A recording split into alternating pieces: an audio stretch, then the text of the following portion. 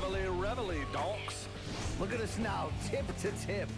This is our life. This is our passion. That's the spirit we bring to this show. I'm Luke Thomas. I'm Brian Campbell. This is Morning Combat.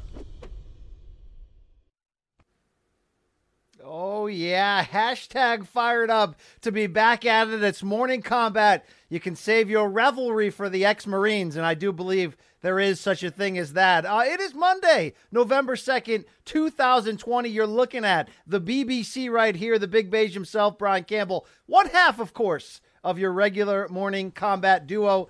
The other half, right? The guy with the big following, the guy with that massive producer credit. His name is Luke Thomas. He's off this week. I don't want to out him. He's got some personal business. It's very important he's going to take care of.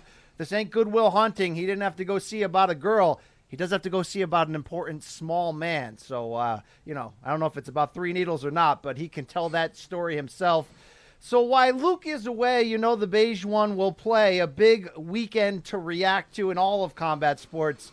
We're talking Gervonta Davis, Showtime pay-per-view, the knockout heard round the world. We're talking Anderson Silva's possible swan song, all that and then some, tall, pale, and handsome. It is your boy BC coming at you. Thank you for once again supporting what we do here, Showtime CBS Sports Malka on Morning Combat. Big week last week, Jersey City. We hit you up hard. Got a lot more content that we created still to come. I think they were filming a documentary or something about us. You're not going to want to miss that. But if you missed Room Service Diaries, please, there ain't nothing like two white middle-aged guys drinking 40s in their 40s and trying not to get fired. So check that out. Look, if you want to wear the merch, all right, you should, okay? I mean, there are people out there who ask me, BC, if I buy the merch, will I guarantee to show up on your show? The answer is you're damn right, okay? So go over to store.show.com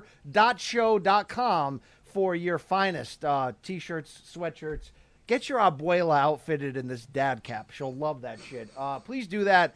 And for all you international buyers, you're pounding sand for now. Some of you may live in a region filled with sand. You got to go outside and pound it. We're still trying to figure that thing out. I know it's 2020. It shouldn't be that hard. Also, you want a 30-day free trial of Showtime? You damn right you do, okay? So here's what I need you to do.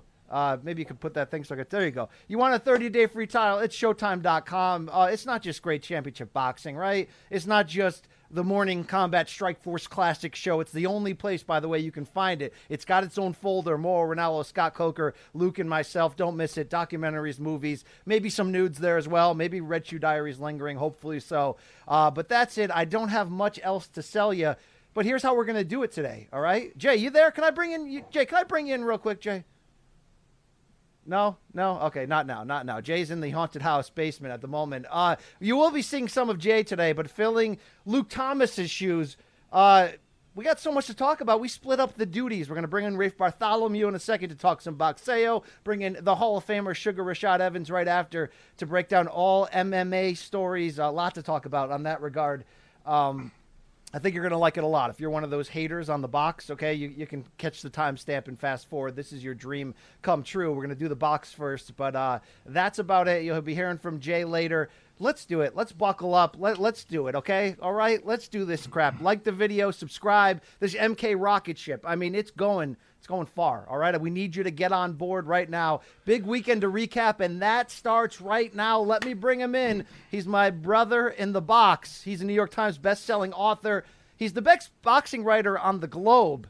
His name is Rafe Bartholomew. Rafe, great to have you back on. You're my MK boxing hardcores brethren, but fired up to have you here, my friend. My man, thank you. And look, it's exciting to be here with the real Morning Combat MK Ultra audience, not our little corner of the YouTube. This is the real deal. This is the raw dog, as they say. Yeah, this is the people that know this game, if you know what I'm saying there. Rafe, you've probably seen his boxing writing at places like Grantland.com, The Athletic.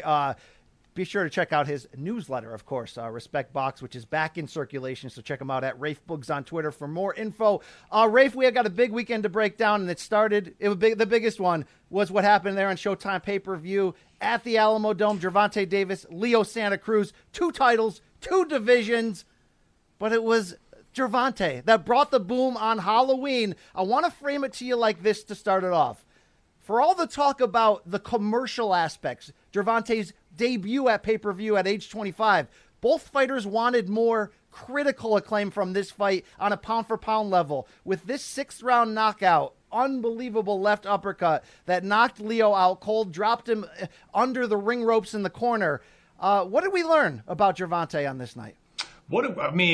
Well, this is his biggest win by far, I would say. And Leo Santa Cruz fought well, came to fight, looked like a good version of himself. It's a significant win, even if, we have to mention the caveats about Leo's size. He's not a natural 130. He was probably better at 122 pounds, maybe 126 pounds where he beat Carl Frampton. But still, it was a really good performance and a fun ass fight. And I do want to talk a little bit about commercial value here. This was like, you were talking about Good Will Hunting earlier, BC. This one, I wanted to give a classic and respect, rest in peace to Sean Connery, a classic Finding Forrester line to Gervonta Davis. You're the man now, dog. Yeah, you're damn right he's the man now, because you want to talk about making your pay-per-view debut. There's a lot of pressure. Having Floyd everywhere, putting his arm around you, it's double the pressure. Could it have gone any better if this was your first time buying into who this Tank Davis guy is, this Mike Tyson of the smaller weight classes? Is this straight up your knockout of the year?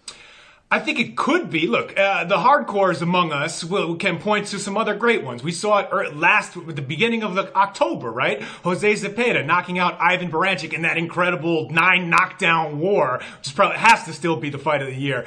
Or Alexander Povetkin knocking out with a similar slip uppercut Dillian White earlier this year. And then they're doing that fight again next month. It's crazy. Or this month. But so it's all up to you. I will make one argument for why Gervonta Davis did have the knockout of the year on Saturday night, and it's the way he set it up. There was an element of baiting Leo Santa Cruz, letting him throw those 3 consecutive straight rights and sort of playing. The first one landed a little bit. The second one, Gervonta, parried. Third one, slip, boom, uppercut. It was calculated. You could actually see him putting it together, and that you could say that elevates it among the other ones. Not that those were lucky punches or accidents, but just it was perfectly executed. Yeah, and look, we talked about this coming in, that if Gervonta walks in there and blows him away, let's say it's a 2nd-round knockout, Leo never got started, I don't think he's going to get that critical respect that he wants, because people will talk about it's a smaller fighter moving up. Although let's lay out what that actually was. Leo was taller and longer, and I think size-wise it looked pretty similar. I think the real divide between them, of course, was power, that even though Leo, a 4-division champion, a guy who'd been lingering around the pound-for-pound top 10 for many years, only 1 loss, and he redeemed that against the great Carl Frampton, I don't really think he had big-time power even at 122, and we all know Gervonta has the kind of one-hit acquitta, as they say, that may even rise higher than lightweight for all we know. So that seemed to be the big divide, but Leo went for it. Rafe, you've been in this game a long time with me. You don't see this type of devastating knockouts at the highest level that often, because I think a lot of times guys get into a tough fight. They're thinking about the money. They're thinking about what's next. They're thinking about a lot of things. They're not risking it all. Leo Santa Cruz came in here to risk it all, brother. And we certainly have to give him a ton of respect for that. And he allowed Gervonta, I believe, by being good, by pushing the pace, by being smart, by having his moments, he allowed Gervonta to show us enough to, I believe, gain that critical respect. No one pushed Gervonta to the full distance except for that one time in that 6-round fight 6 years ago. And there's a reason for that. His power is obscene in there. But I think that Leo made enough adjustments that we had to see Tank for the first time make his own counter adjustments. When he was going to the body in rounds 4 and 5, were you starting to pick up on that it may not be long for Leo to withstand this kind of punishment? Certainly in round 4, there was some of those body shots, and he landed, it was one of the rounds in which he landed a similar version of the uppercut that ended up finishing the fight and really getting Leo's attention, backing him up. I thought Tank was taking over in the 4th and 5th rounds, and that continued in the 6th until the end. That doesn't mean Leo didn't have rallies. That didn't mean that he wasn't still being effective, landing punches, backing up Davis at times. That's what made it a good test, and something that, like you mentioned, BC, this was a way to give people who've been craving a chance to see what happens when we start to push Gervonta a little bit. Yeah, well, we've seen that he can get hit. We've seen that he can take a punch, at least from Leo Santa Cruz, which is not the heaviest in the world. But look, I mean, this was a fighter with only one loss that you mentioned he avenged. And we saw him respond well. We saw him keep it, set up that shot that ended the fight. It's a meaningful win.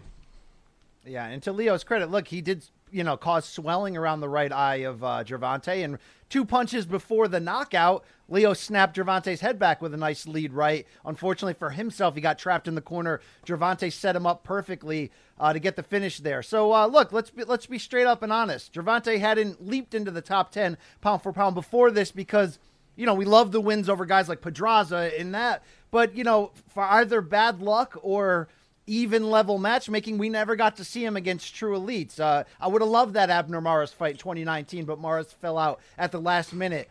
Do you think this was enough against a 4-division champion, a guy who I've had anywhere between 9 and 12 on my pound-for-pound rankings for whatever that means for the past 2-3 years? Is this enough to get Gervonta into the top 10 in your eyes? Hell no, Brian. Anybody's... Whoa. Hell no, no. One meaningful win against a guy who he was favored, 5-1 favorite against, who there was a size issue. You get on the pound-for-pound list with a resume. You get on the pound-for-pound list by beating different kinds of fighters, by beating a guy who is not... Look, Leo is elite. This is an elite win. I respect the win. This is 1 or 2 more wins like this. I will entertain this because Gervonta's talent pops off the screen. But Brian, it's crazy to be like, you get 1 decent win and we're putting you in the pound for pound list. That only happens to a guy who's already top 3 famous in boxing. Okay, cool. We all want the likes. We all want some of that fame. We all want the views and all that. But no, he has not earned it yet. And also, Leo, in some ways, you could look. Let me put on my devil's advocate or whatever, my hater hat. Yeah, why don't you put on your eye test glasses? Because we were ranking Gennady Golovkin a long time before he went into against any elites. Were you not entertained enough that there's a top 10 talent in front of you? Entertainment is not a top 10 consideration, is it? Look, who are you going to drop? You're going to drop my man Jermell Charlo, like Lions only? Because look at all the wins that Jermell Charlo has. Isn't he number 10? I got Jamal in my top 10. See, Brody, well, okay? he also has only 2 good wins. But Gervonta, man. So, man, look. For me, Brian, he hasn't done it yet. Let him fight a couple more styles, get another couple good wins. I don't care if he does it at 130 or 135. I think this is a great moment for him because, look, he's the toast of the sport. He's the toast of the sport, of the entire sports world for a night. And it allows him to see the way that he dedicated himself to this fight, made 130 with no problems, none of the old distractions from before. If he responds to this the right way and kind of dedicates himself to the sport the way that his mentor and promoter, Floyd Mayweather, always did, no matter what was going on in his life, then, yeah, he will be on that list. He's got the talent. You still got to earn it, though. I think he did. I think he earned the back end of it. Whether you have him at 10, you have him as an honorable mention. Top 25, my man. Top 25. He's in the conversation a lot from that eye test because we knew he could destroy people. I think he showed us enough class in there this time around. But to be honest, look, against my take is what you sort of said.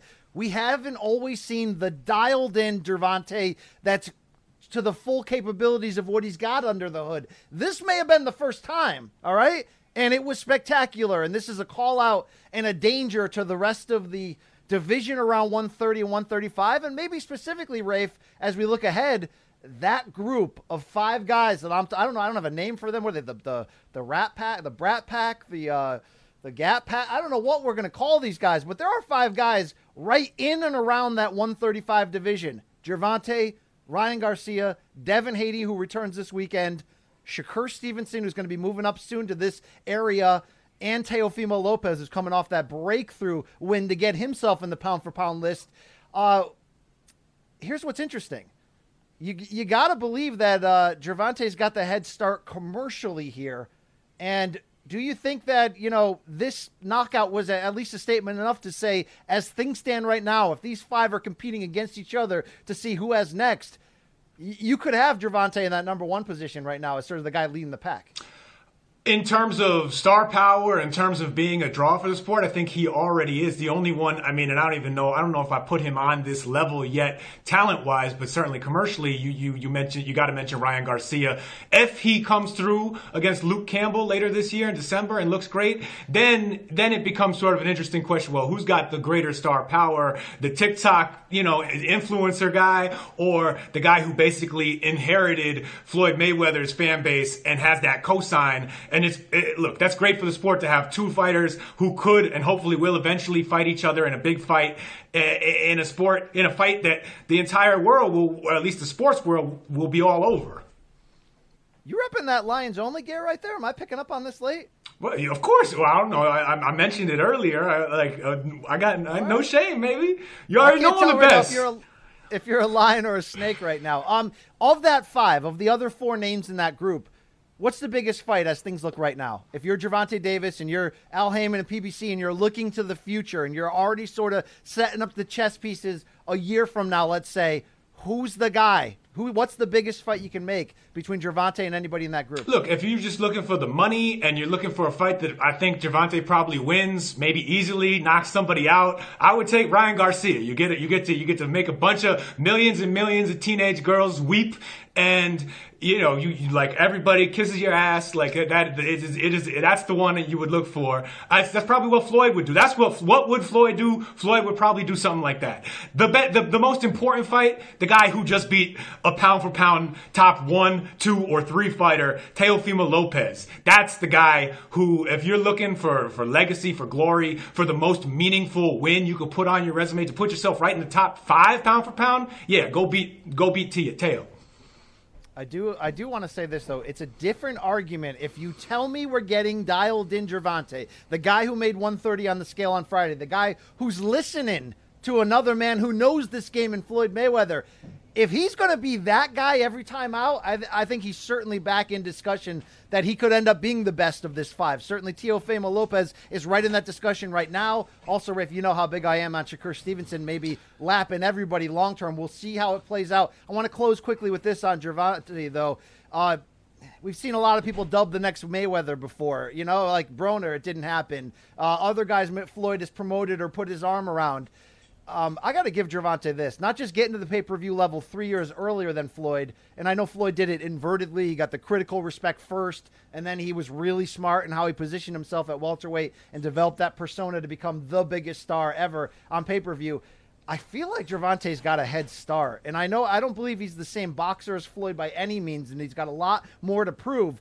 But could you at least agree on this? I mean, he can do things Floyd couldn't at the higher weight classes, maybe outside of that Ricky Hatton fight. Deliver spectacular, savage KOs, which is a lot of ways the gateway drug to the casual audience. I mean, we talked about it couldn't go any better than this. I almost feel like the more Tank grows, I think the less he's going to need or want Floyd's arm around him. But I think he's developing himself already as a completely different cat altogether, and that's props to him in that regard. Absolutely. Look, one thing I think we can take away from this fight is that we're never going to have the issue that we had sometimes with Floyd Mayweather, where people would buy the pay-per-view and then it would be Floyd, putting on a clinic and cruise into a 12-round victory where a guy barely touches him and he looks like he barely breaks a sweat, and you're like, that was a fight? And boxing fans appreciate it because we know what Floyd is doing in there. But with Tank, I mean, we saw this was back and forth. He did get hit a little. He doesn't. His defense is his offense, right?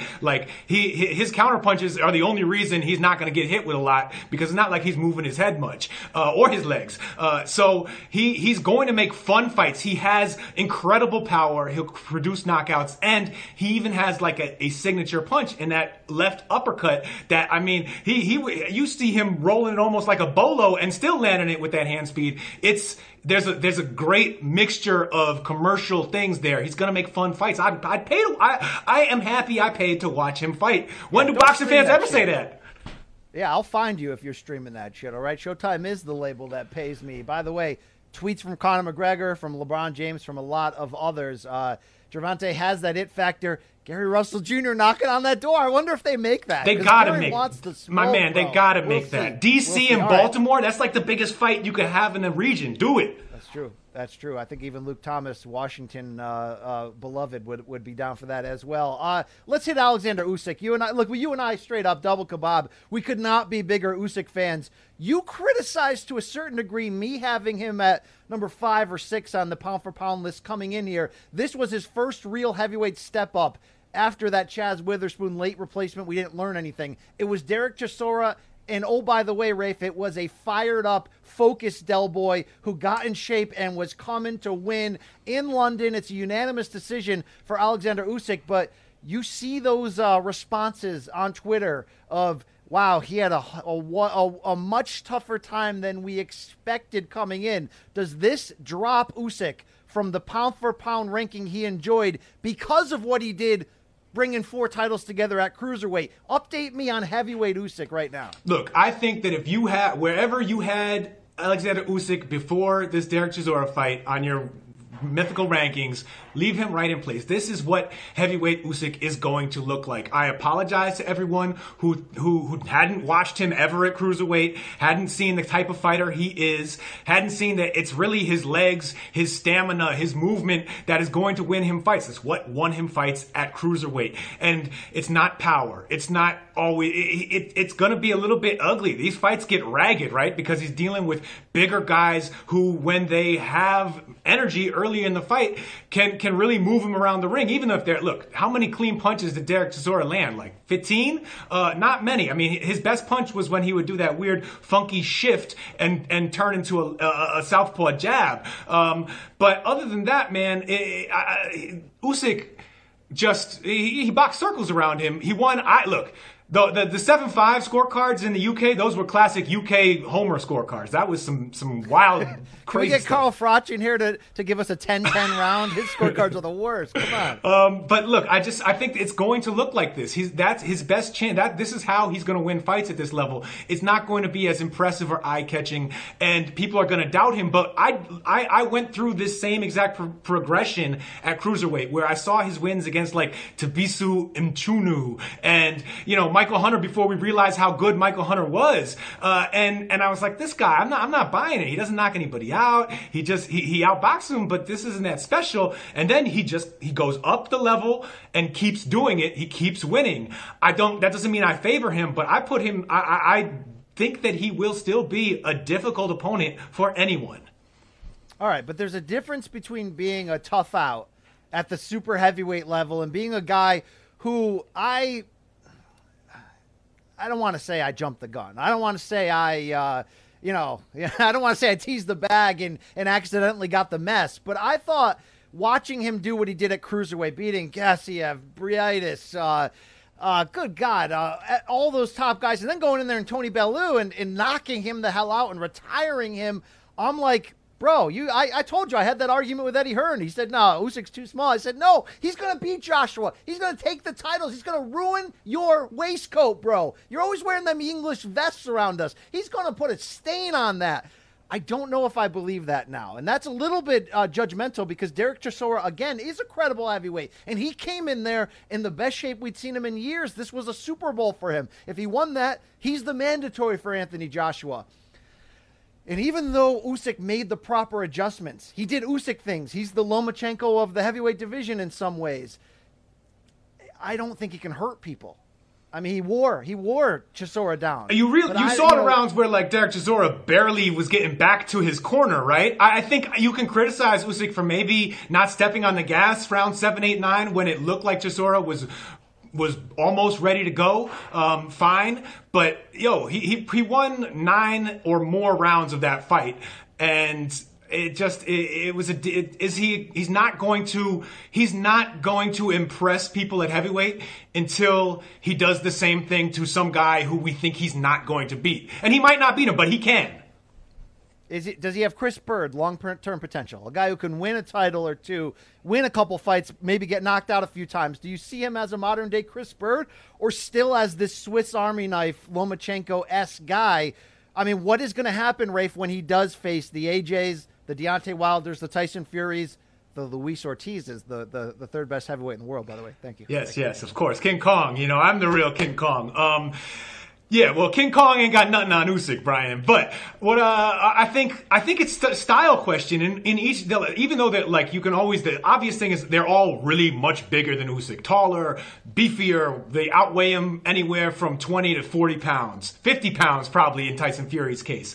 I think that the Usyk style could do well against guys like Anthony Joshua because we've seen AJ gas before, and he you know, carrying all that muscle around is difficult for 12 rounds.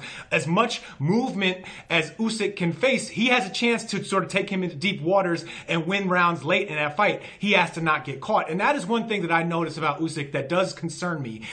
His legs are great, but and this is sort of like a Lomachenko issue too. This might be the Papachenko style. They don't have great head movement, and that's what makes Tyson Fury such a great defensive fighter at heavyweight. And that side of it, you know, he does get caught. Usyk does get caught, and you don't want to get caught when you're that small at heavyweight against guys like Deontay Wilder, AJ, or even Fury now the way he's fighting. Well, I love the man. I wish him well. I don't know if I can favor him over these elites. I want to see it, though. And he's going to only climb that ladder more. He's the mandatory for Joshua. Let's see if there's a chance we can see that. We all want to see, you know, Fury against Joshua once or twice next year. So we'll see what happens there. Let's close with this. The number 2 guy on my pound for pound list. You may hear this word come out of my mouth, MMA fans. It's called the Monster, Naoya Inoue. You better learn this guy. He had his American close-up on Saturday on ESPN+, going in there defending 2 titles at bantamweight against Jason Maloney.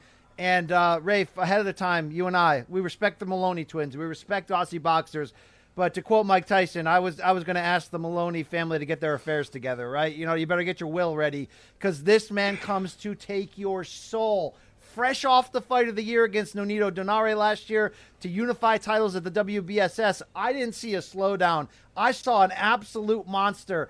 Gervonta wins Saturday night, but Inoue came close, Rafe. He came close. That was such an impressive performance. I mean, he was in control, it seemed, every moment of that fight.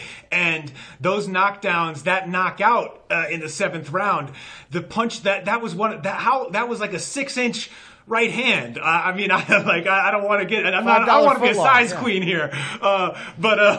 Yeah. No, I mean, just the quickness, the delivery. It was breathtaking, and it was these knockout punches, these counters, punching at the same time as Maloney and catching him, that you had to watch twice to see how he did it or more. And it's really it was a breathtaking in a lot of ways. And Maloney is not bad. He's a clear top 5 at bantamweight. Tried to win. Yeah. He tried to win the fight against a killer. And, you know, when you do that, you get sent to hell, brother. But I'll give him that credit. Yeah, I mean, look, I'm a homer. Folks who don't know me, I used to live in the Philippines. So it makes me think back on that fight Nonito Donaire put up against Inoue last year. And it's like, wow, Nonito did that against that guy, and no one else is even coming close. No one else is even sniffing anything against him. Yeah, Nonito poured out the jug. And, oh, by the way, we know Nonito Donaire is going to have that fight with Ubali for the title at 118 in December. And after this win, Inoue said, look, I want the winner of that fight. We may see Donaire get a second helping of all things Monster Inoue. But if you're not woke to this guy, you need to be. To close on this, Rafe, we saw Chocolatito Gonzalez come to the U.S. and finally get pushed back on HBO after his prime, though. Inoue's won titles in 3 divisions because he was starting to get title fights in like his 5th pro fight. This seems the perfect time to try to make this guy a star here, despite the language barrier. He's cool as hell looking. He knocks people the hell out. He can box. He can do all this. Do you have any idea of what his ceiling actually could be as a U.S. draw? Look, people like to compare him to Manny Pacquiao because they are like, hey, they are both from Asia. Like stop. They're different countries, they're different personalities, different fighters. Sometimes I have a fight with Asian guy. Right, yes. That's not what they say. I have a fight with a Thailand guy.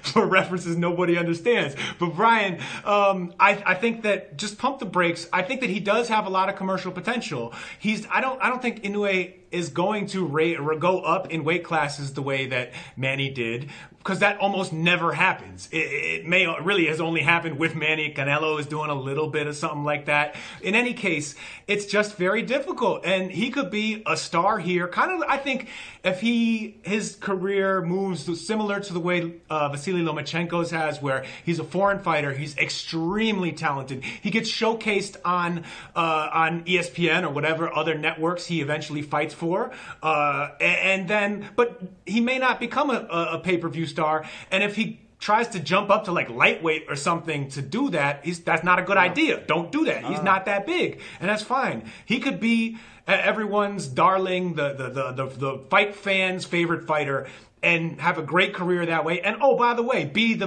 biggest deal in his country, where that probably matters to him a lot more than having having fans in the States. Well, he also called out Jean-Riel Casimero, who we saw in the Charlo Brothers Showtime pay-per-view undercard with that sensational stoppage. That fight was supposed to happen to unify belts before the quarantine. If we get that next, or if Inoue can put on the big boy pants and keep climbing to 122, there are so many big names there. Could be fun. Could be fun. Rafe Bartholomew. Hey, bro, tell the people here, okay? Because you do this newsletter. It used to be called Respect Box, but now you've aligned with the folks at Ring City USA, who are going to be kicking off their new boxing series on NBC later this month. Where can people get this in their in-hole? So right? if you in their inbox, sorry. Yeah, your inbox, in-hole, you can consume it any way you want. It's a newsletter that Ring City USA, this boxing startup, is sponsoring. But it's just me riffing, doing my thing on boxing. Whatever is going on in a given week, I'm writing about it. And you could get it. It's the link to subscribe is on my Twitter account, Rafe Boogs, right in my bio. I think Ring City, it's on their Twitter as well. Once the show starts later this month, then I think that's when they're gonna really start pushing it out there a little harder. But you can find it. Just come at me. You'll find it. Yeah, come at me, bro. He's at Rafe Boogs on Twitter. He's my brother in this box game. You'll be seeing him on MK Boxing Hardcores when we F around and throw that out there. But Rafe, thank you, sir, for your service. And you're out, bro. You're out. I'm out. You're out. Big weekend in the box indeed. Thank you for staying with us on that one. Now we got to switch back over to the cage. We got to get into all things Spider Silva for age 45, the finale. And I got a Hall of Famer I got to bring in here, okay? I got a man who's always sweet and never sour. You know him as that tower of ayahuasca power. It's not often we bring Hall of Famers into the MK show, but I got a lot of UFC here to talk about with the great one himself, Sugar Rashad Evans. Do we have the man in the second box? There he is, fresh off the jet plane, back from Vegas. Rashad, you were in the building on Saturday night when we saw a middleweight main event, Uriah Hall against Anderson Silva, billed as his final UFC bout, even though he does have one left on the contract, and he got stopped in the fourth round. He was in it early, but the punches, the aggression caught up to him. Be honest. Are you going to pull a Prince Naseem? Should Anderson Silva finish? It seems like the end here. It's definitely the end. I mean, he fought a really good spirited fight for like the first two rounds. The third round was kind of lackluster, but he just he showed that he has ability to still be accurate at times, but when it comes to being able to actually fight and withstand the damage, he can't withstand the damage, and that's the problem. I think his fight IQ is there, his ability to fight is there, but being able to withstand the damage is something now that he just can't do. Yeah, this is reminiscent a lot of the last 10 years of Roy Jones's career in boxing, where, like Anderson, Roy in his prime had such an advantage over everyone in speed, athleticism, reaction time, that even washed with respect, they could still compete. I mean, we saw Anderson when he was willing to give it all against Adesanya, he competed on a fairly even level for parts of that fight, and I think he did so again in this fight. But like Roy, when he started to get knocked out, the more he stepped up in class as an older guy, it'll catch up with you. The punch resistance certainly wasn't there. Yeah, when you get older, you just can't take the concussive blows anymore. It's just something that your body does to protect you. It just shuts down, and the more that you had that button turned off, the faster that comes. Once you get it knocked down, once you get that button pressed, the older you get, it just goes faster and faster. You get hit with a jab, next thing you know, you feel like you've been rocked. So, yeah, I mean, there's nothing you can do about it. It's just Father Time. We saw a very emotional scene afterwards. You were in the building to corner Greg Hardy, which we'll get into a second. You also worked the post-fight show for ESPN there. We saw Hall get on his hands and knees and really bow down to the his idol, his hero in Anderson Silva. We saw emotion, Rashad, like I really haven't seen before in the cage. Hugging, praying, crying. Anderson telling him, "Go get your title. Don't be sad." You saw Uriah Hall do a Shawn Michaels on Ric Flair with the "I'm sorry, I love you." What the hell was this like? I mean, I even got touched. I was kind of being snarky at first. By the end of it, I'm like, Anderson, I love you, brother. I love you. It was emotional. I must admit, watching that and just, for me, I'm still so connected to my departure from the cage. So I was feeling some of that. You know what I'm saying? I was just, kind of feeling what that feels like and just kind of put my mind where he must be right now, and just watching him. It was sad, but at the same time, it was a very beautiful scene, and it really showed what this sport is about. I mean, these guys just went there and just tried to take each other's head off for 15, 20 minutes, but then at the end of the day, it was nothing but love and respect. And to watch Anderson Silva to finish his career the way he finished his career was sad, but at the same time, it gave me a little bit of just the fact that he went out the way that he wanted to, and I think that's what made me happy, and even hearing him after the fight was over with the post-fight interview, he spoke about truly what it is for athletes and what it means to compete as far as from the psychological aspect, and really making sure that, you go out there and you make it about the sport and about being a martial artist. And I think that's a message that gets lost to a lot of the younger generation, because it's all about making money and about talking trash to get the big fight. Now, look, I respect that Silva after was really honest about how hard this is. It's so hard. This is who he is. He doesn't want to give this up. I'm sure you endured that. It's part of your identity. It's who you are. Dana, Dana, right? Dana's got a way of, Dana White, of dropping a deuce on anything nice and special. And Dana afterwards, straight up at the press conference, said he, quote, deeply regrets booking this fight. He not only threw shade at Hall's inability to finish him sooner, he basically said, I never should have put this fight together. And I thought that was harsh and a little bit overboard, because Rashad, I mean, we've been putting BJ Penn out there for like 8 losses in a row, with no remorse. And we've seen some other guys be out there that maybe shouldn't have. What the hell's going on here? I mean, do you respect the boss's comments? Like, he's not wrong in theory, but Anderson had at least showed you more in these recent fights. Yeah, he's 1-7 in his last 9 with a no contest, but he at least shown you competence. I didn't love Dana in this spot just being like, this never should have happened, man. This is a disgrace. Yeah, I thought that he, kind of reacted in the emotion of it all. He's very fond of these guys, and it's guys that he really has an affinity for, that he wants to protect, and I think that's where he was coming from. He doesn't want to see guys that he truly cares about and he knows are good guys to go down the path where you see them get knocked out over and over again and they lose. They tarnish their legacy. And I think that's the kind of same sentiment that he gave Chuck Liddell when Chuck Liddell was kind of, debating whether he should retire or not. I think it's that strong, like, you can't fight anymore. I think he felt like he needed to say that in order so Anderson doesn't, build up any confidence in any words that he may use to say, Dana, let me get one more fight.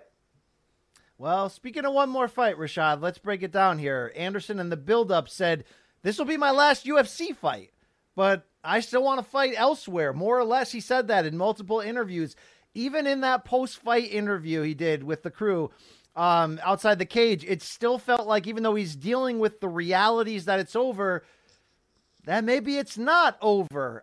He's got one fight left on the UFC deal. What do you think the future brings? Can he get released and go somewhere else if he wants? Will he? What do you how'd you gauge that situation? It was a hard thing to gauge, to be honest, because, just in one breath, he's like, I'm done, I'm finished, and this should be it. And then the next breath, he was like, I don't know. So, but what I do know is the fact that Can he compete? Yeah, he can compete. I mean, Uriah's a tough guy, and he definitely pushed him to his limits, and he definitely, had some moments in that fight. And with lesser talent, he definitely probably could have won that fight. But there's that aspect that you can't take the punishment. At some point, somebody's going to hit you with something, no matter what organization that you are in. You're Anderson Silva, and everybody who's going to fight Anderson Silva is going to fight Anderson Silva like they're fighting him for the belt. So that makes guys who are just average in talent rise to the occasion and become way better than they have ever been. And that's a dangerous place for Anderson to be, because he knows he's not competing against the best. And when you're competing down in competition, it's hard because that guy that's competing up has everything to gain from knocking you out. I'm filthy. You know my diet, Rashad. I don't have the 40-year-old abs like you do. I'd watch him against Fedor under the Bellator banner. If he can find a soft landing, I don't know. I don't want to say it because it's going to end up him getting KO'd, and you don't want that for a guy you love. I love Anderson. He may have propositioned me and my wife for sex over email this time. I'm not sure. That's going to go down in history one day. We're going to have to tell that story on a 30 for 30 if that was true. Although, thank you for the hair gel he sent. This is Anderson Silva hair gel, right? Oh, okay. Rashad, would you see him again? I mean, would you want to? Is there any old guy versus old guy thing? No. Send me to hell, please. Would I watch him again? Of course I watch him. It's Anderson Silva, but at the same time, would I want to watch him again? No, I wouldn't want to watch him again, just because I have so much respect for him, and I know I love his martial arts style, and I love his ability and what he's done for the sport, and to be able to see him get knocked out like that.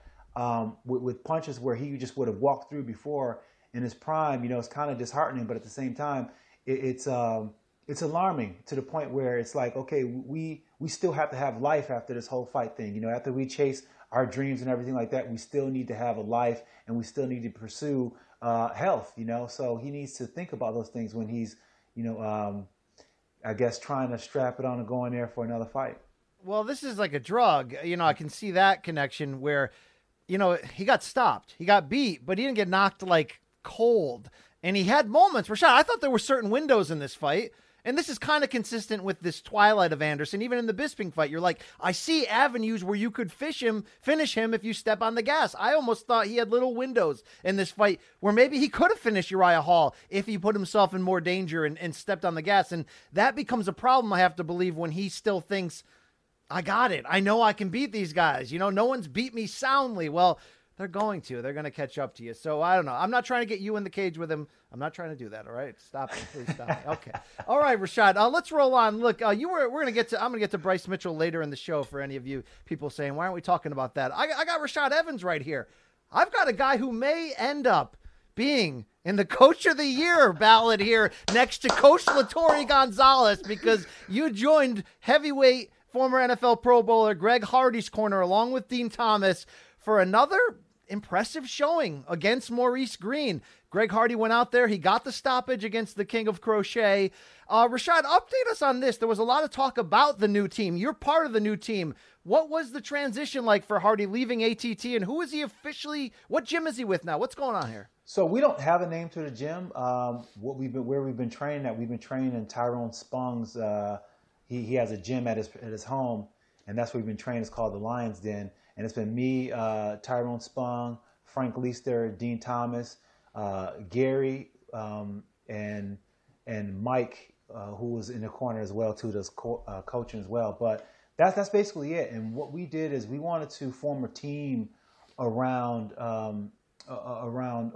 Greg, and just make it so that he's not in the team learning aspect. Sometimes what he was going through when he was at ATT was they put him in the team aspect. And when you're a guy who's coming from a completely different background, you need to have personal attention, and you need to have guys go through every facet of the sport very slow up to your learning capacity, and make sure you perfect every single facet before you progress. And that's something that he said he didn't have at ATT, and it's something that made him want to switch up and get other training. And once he's got other training, he started to realize that there's another level that he can rise to. But for Greg, I mean, he's so far behind the 8 ball as far as just making sure that he transitions well.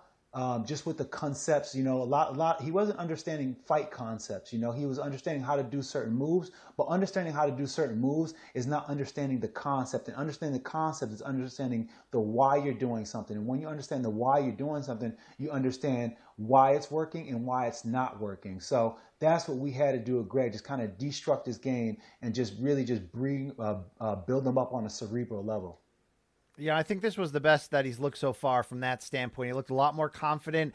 I did look gassed. He was very gassed in the interview afterwards. Do you have any concern about that? I mean, he pretty much dominated this fight. I liked a lot of it, but do you think, there's levels still. What level is he at right now? Well, his gas tank is a bit of a problem right now, but we're still getting under control. And a big part of that, the gas tank, is the fact that, this guy's coming down from 300 pounds, and most of that weight, he's cutting it a week of the fight. He had 25 pounds coming into fight week, and I was nervous. I never seen anybody cut any weight like that. Like, you see guys who are smaller that are just masters at cutting weight. I just wasn't prepared to see someone so big and has no background in cutting weight, like not a wrestler, background, nothing like that. But Greg Hardy cuts weight like you wouldn't believe. He's a phenomenal weight cutter. But here's the problem with cutting weight.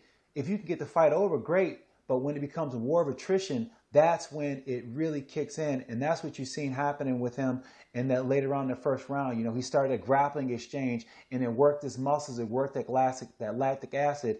And being able to flush the lactic acid out when you're cutting weight and when you're still kind of dry from cutting weight is a very hard thing to do, and it makes you really tired. All right, let's address the elephant in the room here. People don't like Greg Hardy. All right, yeah. He's got a checkered past.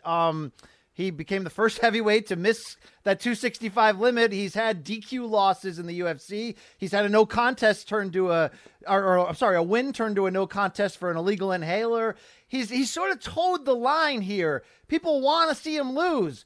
Tell us something good about Greg Hardy, though. Are we seeing an absolute focused worker in the gym who wants to turn that name around? Yeah, he's one of the sweetest guys I know, man. Like, he's like a big baby. I swear, he's just one of those guys who's just super considerate, very very kind-hearted guy, and just the total opposite of what many people would believe him as. He's kind of guarded because he feels that people treat him a certain kind of way, and he feels he has to keep his head down and stuff like that, and he doesn't want to he doesn't want to rouse any feathers or nothing like that. So he just kind of keeps his head down and just kind of not try to get his heart broken by what people have to say about him. But there's a lot of things that's been coming out about that whole situation in that case that it puts that whole perspective in a different light. And that's a story that Greg is going to be able to tell pretty soon, and tell it from a point of view where a lot of people would definitely look at what happened and see things from a different point of view. Well, I wish him well. I'd invest in a new nickname. Just my 2 cents here, all right? But look, his only legit loss was a step up against Alexander Volkov, and to his credit, he didn't get stopped. He didn't look horrible. He had moments. To close on the Hardy situation here, you're one of his coaches, so I'm not going to try to put you in a bad light, but how soon before another real step up? I mean, are you seeing a guy who's not a project anymore that may be sort of a long-term contender? Yeah, I think he's definitely a long-term contender. We just have to work on those few of those things, just round out his game and his fight IQ. But, I think he's ready for higher competition. I think he's ready to start knocking on the door of that top 10 and start really competing with those guys up there. I think when it comes to his explosive power, when it comes to just what he brings on a physical level, I think there's not a lot of heavyweights that match that. He's a phenomenal athlete, and he hasn't even really unleashed some of the things that I've seen him do in training. He does kicks, and he has all kinds of crazy kicks that he does, and he lands these kicks. It's just, he's a phenomenal athlete. It's just about getting him feeling comfortable enough and getting him believing that he's not going to gas, because once you gas in a fight, it's the scariest thing in the world, and you never want that to happen again. So in your mind, you're always playing this, am I gassing? Am I gassing? Am I breathing hard? And you kind of, you fight with that pace. But once you free yourself and knowing you're not going to get gassed, then you can fight the way that you know how to fight. We were doing 9 5-minute rounds steady before this fight. And he was doing really good. He was killing in 9 rounds, but just that weight cut was not in his favor, and he was feeling a little bit tired. But that's something that we're gonna go back to the drawing board. We're gonna get his diet under control, and we're gonna get him a really good strength and conditioning program to really help that out. All right, maybe get him a toad. Maybe there's some introspection in there. There's some healing there. I've never had the fear of gas like you're saying. I have had to crap my pants in public really bad a few times. No more on that. Hey, big news in the UFC. Let's get into it. You weren't the only celebrity inside the building at the Apex. It was UFC middleweight champion Israel Adesanya checking out the action. And after the fights, Dana White said, with a matter of fact, Rashad, Adesanya's next fight will be for the light heavyweight championship. No, not against Jon Jones. He vacated it. New champion Jan Blachowicz. Wow, Rashad, this is hashtag daring to be great. This is what we want out of our folks. Your reaction to this? Well, this is great, and it kind of confused me though. On the post show, I was doing a post show, and we were kind of under the impression that he was saying Jon Jones just because of the magnitude of the scale he was trying to sell this fight. Not saying this isn't a big fight, but it is. It's not what. That's not a fight that's going to sell out Raider Stadium. I'm sorry. You know what I'm saying? Izzy's a bad dude, and so is Jan, but it just doesn't have the hype to kind of do that thing. But to go back to what you're saying, it's a very interesting matchup, and what this does is it starts to bring Izzy, to that level, to where it's like, the double champ status, and where that legacy starts to creep in, and he starts to become one of those guys who now Jon Jones starts to chase. Well, Jon Jones fits into this discussion heavily here, Rashad. I did say last month on this show when Jon and Izzy were going back and forth, hey, UFC, you want to make this Jon-Izzy fight even bigger than it already is or could be? Have Izzy go up and fight Blachowicz and have Jon go back and try to regain his belt if they met at 205, or have Jon go up to heavyweight and win that title and bring all those titles together. Look, there's big business ahead, but specifically where Jon Jones fits into this discussion, is this UFC matchmakers trying to force Jon into this fight in a way? Or, I don't know, because Jon says he'll do it now. It's Adesanya who's saying maybe next summer. So what do you believe Jon Jones's role in all of this is? I could feel like it's a ploy to get him into this, because if you're going to have Izzy go win the title that Jon just gave up, who's been sleeping in my bed, right? It's like that makes a lot of sense to drive Jon back in. Where's Jon going to be during this? Outside of pumping a shotgun in his driveway, where's he going to be during this? Well, I think Jon Jones is going to be, trying to bump up, but at the same time, he's not going to be able to resist the allure of the attention that Izzy's going to get if he goes on there and he wins that belt. We already seen Jon Jones tweeting after Jan won, talking about, you guys want me to go back and get that belt. So he's not totally sold on being a heavyweight. You know what I'm saying? And all he needs is a proper motivation. But here's the kicker though. He goes up to heavyweight and he gains all that man weight. There's no way that he's going to be able to cut down at 205 and be the same 205 pounder that he was before. It will be hard. And I can't say never, because this is a great Jon Jones, but that'll be a tall order for anybody to stack. Yeah, absolutely. This would drive Jon crazy, though, if Izzy beats him to the punch of becoming a champ before Jon had the chance. Either way, it's going to end in a fight between the two. And UFC smart, Rashad, because if you want to build Izzy's... look, Izzy's not young either, right? He's right in his prime, in his early 30s. He had that long kickboxing career. But if you want him to be a uber star, you give him a chance to get that second belt. You put him in a fight where you show the highlights of Blachowicz knocking people out. There's real danger there. This could be one hell of a next year for this storyline, this area. Well, speaking, Rashad, of booking big fights, Dana also said in the post-fight press conference that McGregor-Poirier 2 is, quote, a done deal as far as I know, end quote. He also said there would not be a interim or vacant belt at stake. And then he backed that up, talking to Brett Okamoto of ESPN, saying that Khabib Nurmagomedov will not be stripped of the lightweight title anytime soon, despite announcing his retirement, and went on to say, quote, I get the feeling he will seek 30-0. Wow, Rashad. Here's the deal on this. We talked about this the other day, but I want to get your take. Dana's now saying this a lot, saying Khabib and I are talking. I think he wants to come back for another. We haven't heard this from Khabib yet. Do you believe this? You believe, given the oath, given the conviction that Khabib said, I promised my mom and my late father? What's going on here? Well, it's a hard thing to call, because, Khabib, the connection with him and his father was beyond words, and it's something that, he values beyond words in itself. So I think that, his dad wanted him to get 30-0. His dad always wanted him to get 30-0. So I don't know if that word of wanting him to get 30-0 supersedes the word of his mom saying, maybe we shouldn't do this because your dad is not there anymore, So it all depends on where Khabib is at. But I see that Khabib is still training. He's training with a bunch of guys, still getting them ready. And you start training with a bunch of guys and you're still in shape and you're in your prime. It's just a matter of time before you're going to get in a fight, because you're in fight shape, and you know that you're competing with guys who are getting ready for the fight, and you're still sharp. So you know that the competition really can't touch you. He's gonna want to get back in there. He's definitely going to get back in there. And well, look, I have to believe if this is still part of honoring his father, meaning that his late father said 30-0 is I want you to walk away on top. GSP was a big part of that conversation, Rashad. So this is where I think Dana and company can have their cake and eat it too. You announced that Khabib will come back for one more. It will be against GSP. But here's the kicker. Don't put the damn title at stake, all right? Don't make GSP cut all the way down. Let this be a catchweight or, 165, whatever fight, and bill it as the winner is maybe the GOAT, which would piss off John Jones even more.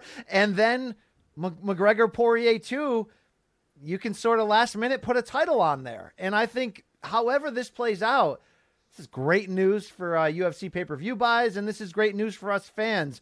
To see Conor McGregor getting back in line officially and saying, I want to compete against the best again. I'm not doing the circus fights. And look, Conor did have a run of taking questions on Twitter yesterday where he still wants the Nate trilogy. He was willing to rematch Holloway. He respects Khabib. A lot of developments there. But him coming back and fighting frickin' Dustin Poirier and coming out and saying, I'm going to knock him out faster than I did at featherweight. This is a real-ass fight, Rashad. I do not believe under any circumstances that when these two do touch gloves, it looks like it's going to be January from the talk you hear, that there won't be some level of a title at stake. Interim, vacant, whatever. This is a big-ass fight. I don't see them doing it pay-per-view main event with nothing there. No, I don't see it either. And here's the thing, though. What Conor McGregor showed me after watching what Khabib did to Justin Gaethje, he showed me that he is one of the best to do it. That's what he showed me. Listen, I don't like to give Conor props because, Conor can be crazy sometimes, but you got to give props where props is due. Like what Conor showed in that fight with Khabib, in hindsight, based off of you see what he's done to what Khabib has done to everybody else, is that he shows that he's definitely one of the best guys to do it in the weight class. You know what I'm saying? Being able to. We don't see Conor getting the respect that you're giving him right now. This is interesting. I know, but that's the thing about it. Like to be able to see what Khabib did with Justin Gaethje, a guy who wrestled his whole entire life, and make short work out of him on the grappling aspect, and to see Conor McGregor get taken down multiple times, but not only get taken down, got up, made it hard for Khabib to hold him down. And that's just something that people just don't do with Khabib. Once you get taken down once, it's a wrap, because even if you do get back up to your feet, you are a different fighter when you get back up to your feet. And that wasn't the case with Conor. He kept getting back up. And he even won a round after he'd been taken down multiple times. So that should show a lot of people how good Conor McGregor truly is.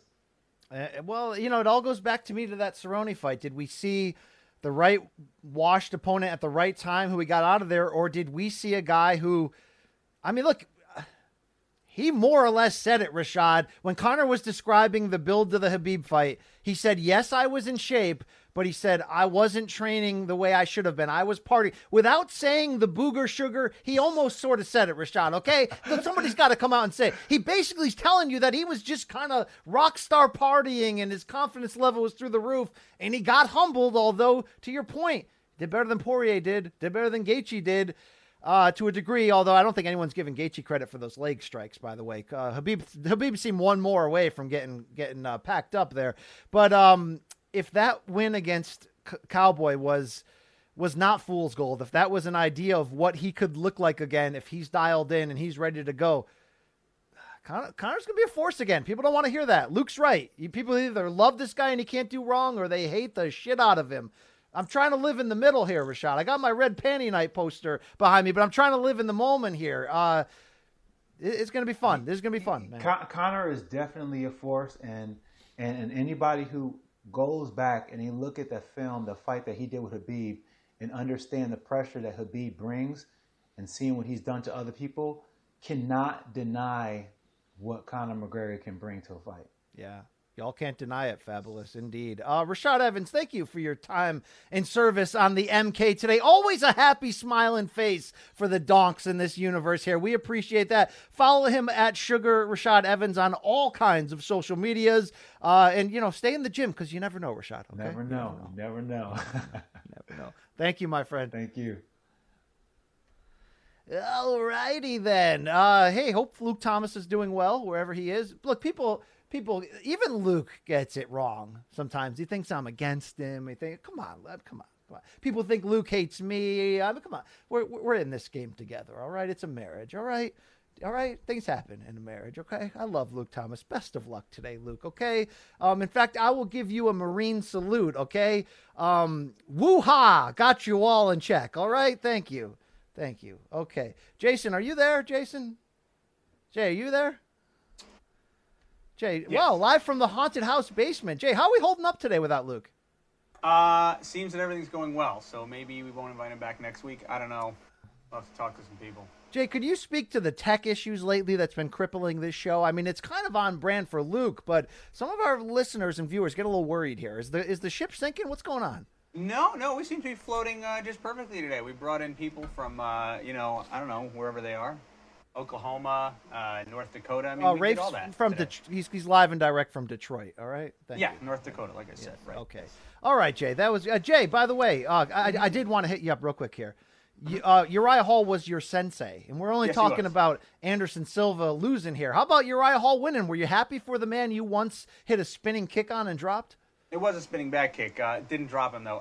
He was in full control of that fight. I don't think that Silva stood a chance at any point. Oh, okay. He looked good. Uriah looked good. All right. Waiting for his moment. For more of Jay, check out Back in Time on Hulu today. That's right. Thank you. All right, let's get into these DMs, Jason. Okay, thank you, sir. Thank you. It's donk time. All right, DMs from the donks, people. Hey, a lot of people asking me, again, there are people that are coming in late to this family and they don't know the drill. Here's how you get your DM on DM for donks. Sunday nights on the Instagram account at Morning Combat, we put out the thing. Respond to that thing, okay? And then we will pick the best of the best here. So let's play it up here. Let's go. First one. Let's do it.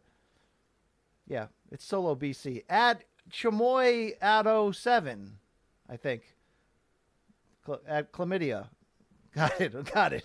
Well, not me, but had it. No, just kidding. How did you score Davis Santa Cruz fight before the knockout? And why would Leo throw the exact same lazy 3 punches in a row at the end of the fight? Completely lost focus. That was too easy to counter. All right, let's talk about this. All three judges had it 48-47 for Gervonta at the time of the stoppage. Just exactly how I had it. 3 rounds to 2. I felt that there were some close rounds early. All three judges gave Leo 1 and 2, by the way. But it was that adjustment in round 3 and 4. When Davis started going to the body, you saw that Leo was trying to show his best poker face, but he was getting hit. He was getting hurt. It started to feel a little bit inevitable because, look, Leo, he can fight defensive and box. He did that against Frampton, but we know his MO. He comes in there, punches and bunches. He wants to fight. And I think Gervonta succeeded at cutting off the ring and putting him in fight or flight situations where he couldn't get away with his jab and distance. He had to fight. So that finishing sequence may have looked upon replay as, God, why is Leo throwing 3 straight lead rights and setting himself up for this left uppercut? Well, look, that first lead right snapped Gervonta's head back. Also, you got a guy in Leo who the accumulation of the body shots started to slow him down. He got cornered against a big puncher, and I think he just went to the well one too many times with that right hand, and he got sent to the bottom, the basement. I mean, that's one of the most vicious knockouts where afterwards you had a Pacquiao Marquez 4 type moment. By the way, I'll never forget those 55 seconds from 2012 when Pacquiao's face down and out. They show Bob Arum. They show Jinky Pacquiao, Manny's wife, crying. You're like, I think he's dead. Like, I think he's dead. I mean, like, I'm not fooling around, not trying to be dramatic. This was not as scary, but it was scary for a good 10, 20 seconds. That was brutal. But look, Leo is the type of guy who comes to win, and I love it in a big fight, even if the odds are against someone.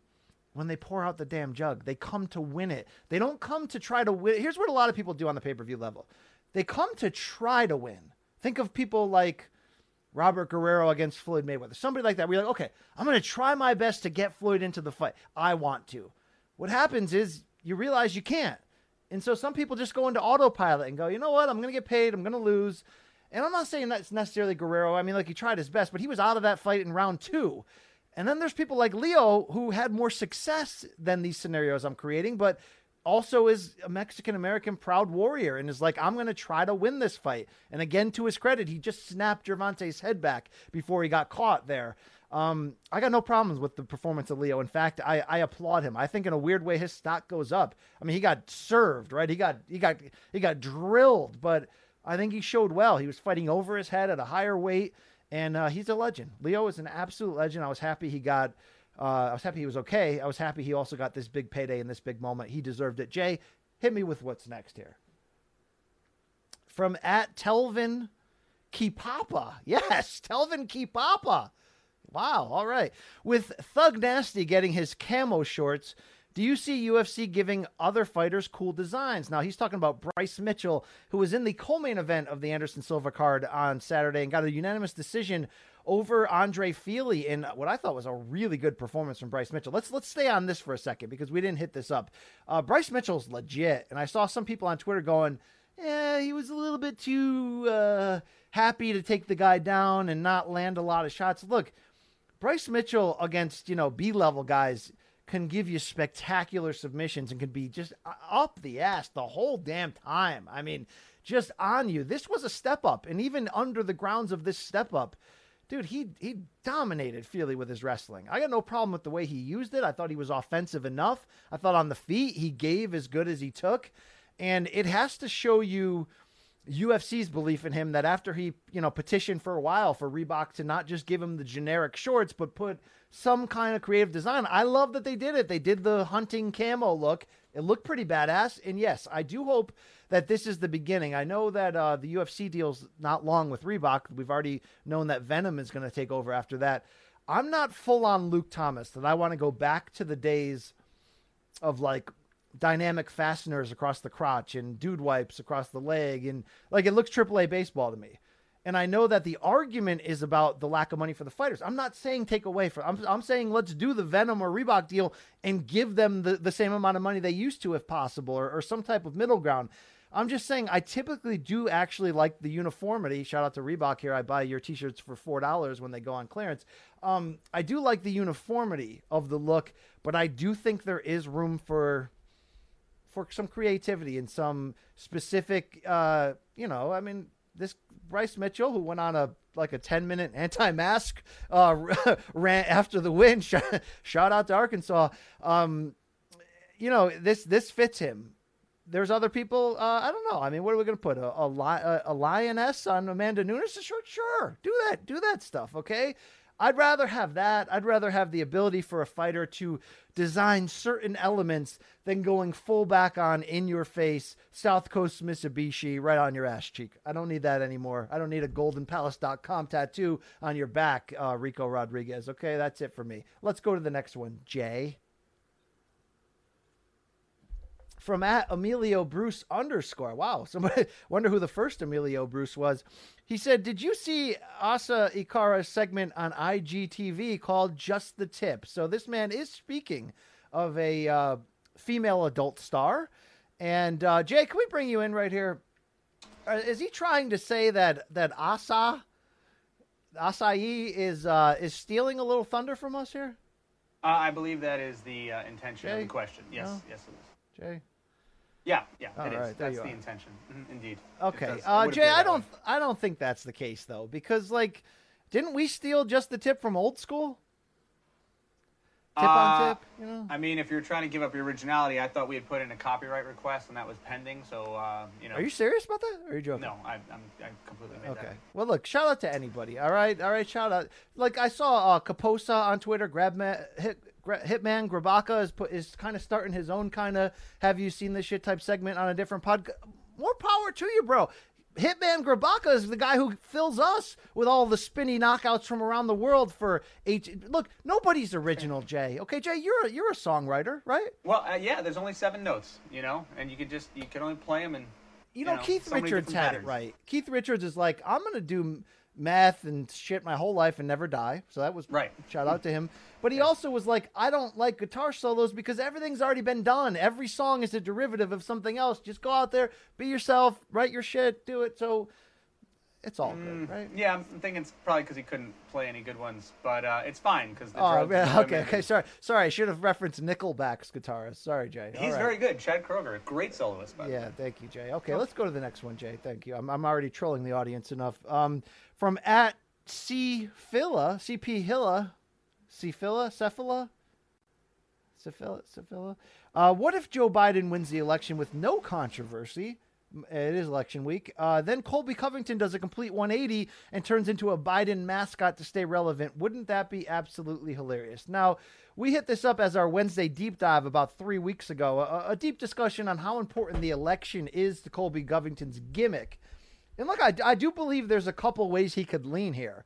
If Biden wins, he could go full-on pro wrestling heel turn, Biden forever, and whatever. He could also stay full-on Trump. The country's gone to shit, and I'll tell you why, and he's still going to have middle America on his, pulling for him. He could also just drop the political and just be a straight-up troll against all fighters and get boomerangs thrown at him. I think either way he does it, he's good at getting what we call in the pro wrestling game, not just heat. He is people hating you, people wanting to see you because they hate you, they want to boo you. He has something called X-Pac heat. It's go away heat. He just makes you cringe so bad that's just like, get him off the damn screen already, all right? He's going to have X-Pac heat probably no matter how he gimmicks it up. So it will be interesting to see how he pivots, how he adjusts based on the election. I don't think Nader's going to win this election. Is Nader running, Jay? Jay, can we bring you back in? I voted for Ralph Nader in 2000. Is he running this year? No, but if you don't like any of the candidates, you can feel free to write him in and maybe get something going with that. All right. Your grandparents died in the war, Jay, so that I don't have to vote if I don't want to, okay? My grandparents died in the early 2000s, honestly. All right. Yeah. Thank you. We They're got all any gone more now. of these? Got any more of these? Yeah, we do. We got one brain more. teasers. What do you got here? From at St. John _CA, are you donks excited for Moonbase 8? It strikes me as something you would like. For anyone that doesn't know, Luke and I just read a promo for it. Showtime debuting this Sunday, this Saturday. Jay, you got the info at all? Matt? All right, this weekend at 11 p.m. Eastern, I believe it's Sunday night. Showtime debuting Moonbase 8. Look, I caught up on the trailer here. This looks like some funny shit. We got John C. Reilly in there. We got Fred Armisen, guy I love a lot. This almost feels like a sort of goofy modern Spies Like Us type vibe of some backwards ass NASA guys who are failures, who are just looking to get their dream of going to the moon. The trailer looks hilarious. I am pretty fired up. It debuts Sunday night, 11 p.m. Eastern on the Showtimes. Yeah. They can get it for 30 days for free. You can get your sand ready just in case, but give it 30 days, bro. Right? Yes. Real quick, didn't they already do this show on Netflix with Steve Carell? I don't have that answer, Jay. But Jay, we're Showtime employees here. I mean, Yeah, no, it looks really good. I great saw show. the It's a trailer great show, on yeah. mute. It seems like it'll be. You got any Pat Tillman jokes? All right, Jay. We done with this crap, Jay? We got a special guest on Have You Seen This Shit today. I'm very excited to bring that out. Oh, there it is. So here's what we do, guys. You already know this. We scour the globe. the good and bad, the highs and lows, the good, the bad, the ugly, all that in combat sports and beyond. It is Have You Seen This Shit? No Luke Thomas. Rafe and Rashad have already been here. So I'm going to troll the people. Jay Arone is here. Jason, wow, welcome. Welcome to the show. I made it to the medium box. Not quite the big box, but the medium box. So yes, is that a shadow of a guitar right there in your basement? It is. It's an actual guitar. You can kind of see it. You can see like the tip, just the tip. What's your axe of choice here, Jay?